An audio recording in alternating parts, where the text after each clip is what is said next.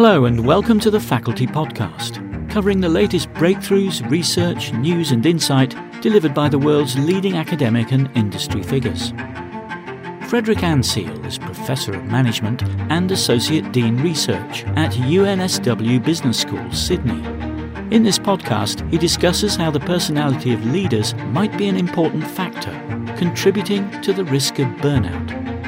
We set out to study burnout because the study was conducted in Belgium, and in Belgium, not unlike other European countries, there is somewhat of a burnout epidemic. And so a lot of people are staying home from work, don't feel that they have the motivation to keep on working, and we're trying to understand exactly what is causing, what is driving this burnout, because there's a lot of questions, there's a lot of organizations struggling with preventing it or finding ways to deal with it, but actually we do not understand the phenomenon of burnout very well. So the way we approached the study is that we measured burnout separately from measures of the environment, which here we focused on leadership. So what often happens in burnout research is that we send surveys, we ask questions from people suffering from burnout systems, and they give their perception of their environment. But of course, their perception is potentially a bit contaminated by their current emotional state. And so what we want to do is to separate the measurement so that we are able to have some sort of an objective measure of what is happening in their environment. And so what we did is we measured the personality, how their leaders deal with certain goals, what they find important at work. And so we approached the leaders and we measured their personality, and separate from that we measured how much people suffered from burnout systems, and we did that in 2 independent studies. So interestingly and a bit surprisingly, we found that the personality of leaders affects how much people are at risk of suffering from burnout. And so we distinguish between 2 types of personality characteristics.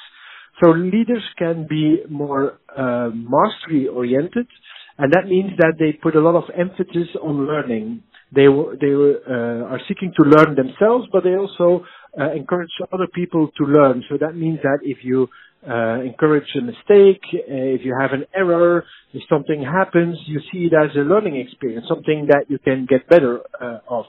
On the other hand, you also have leaders that put more emphasis on what we call performance goals. And that means that those type of leaders are very competitive. So they will define success in terms of how are they doing relative to others. And they're always looking to outperform others or to go into competition and to demonstrate how competent they are by doing better than others. And so those people also give those goals to their employees. And so what we found here is that leaders that have a mastery orientation, so that value leading more, that is sort of a buffer for burnout in their employees. So that means that members of their teams suffer less from burnout. And on the other hand, if the leaders put a lot of emphasis on performance goals, on being competitive, we found that the members in their teams were more at risk of suffering from burnout. What we think is happening there is that by sort of role modeling certain behaviors and putting incentives and signaling what is important, so people internalize those signals, and that's also how they start behaving at work.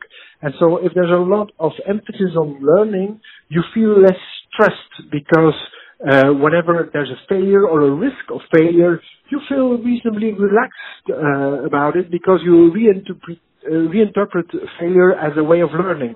And so next time you'll probably do better. And you feel also more in control of what is happening, and so you suffer less from stress. On the other hand, if there's a lot of pressure on you in terms of outcompeting others, that creates stress because you don't have the performance of other people, other teams under control.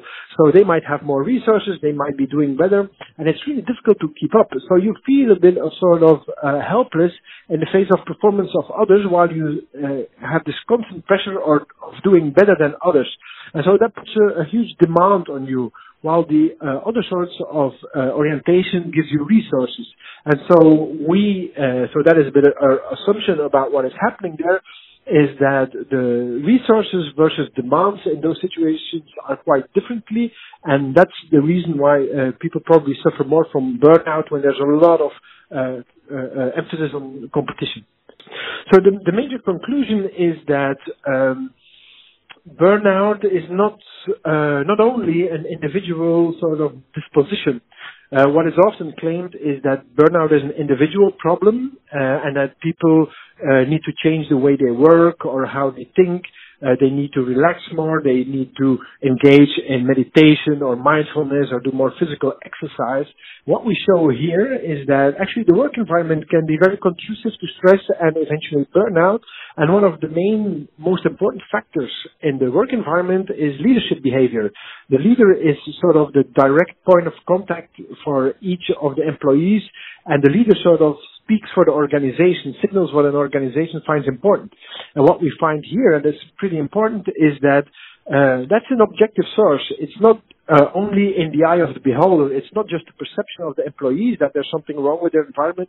We here show in two separate studies that actually the leadership behavior as an objective factor can be one of the factors causing burnout. So in terms of what this means, and a recommendation is that if organizations want to do something about burnout and prevent burnout from happening in their organizations, they might want to think about first who they select as leaders.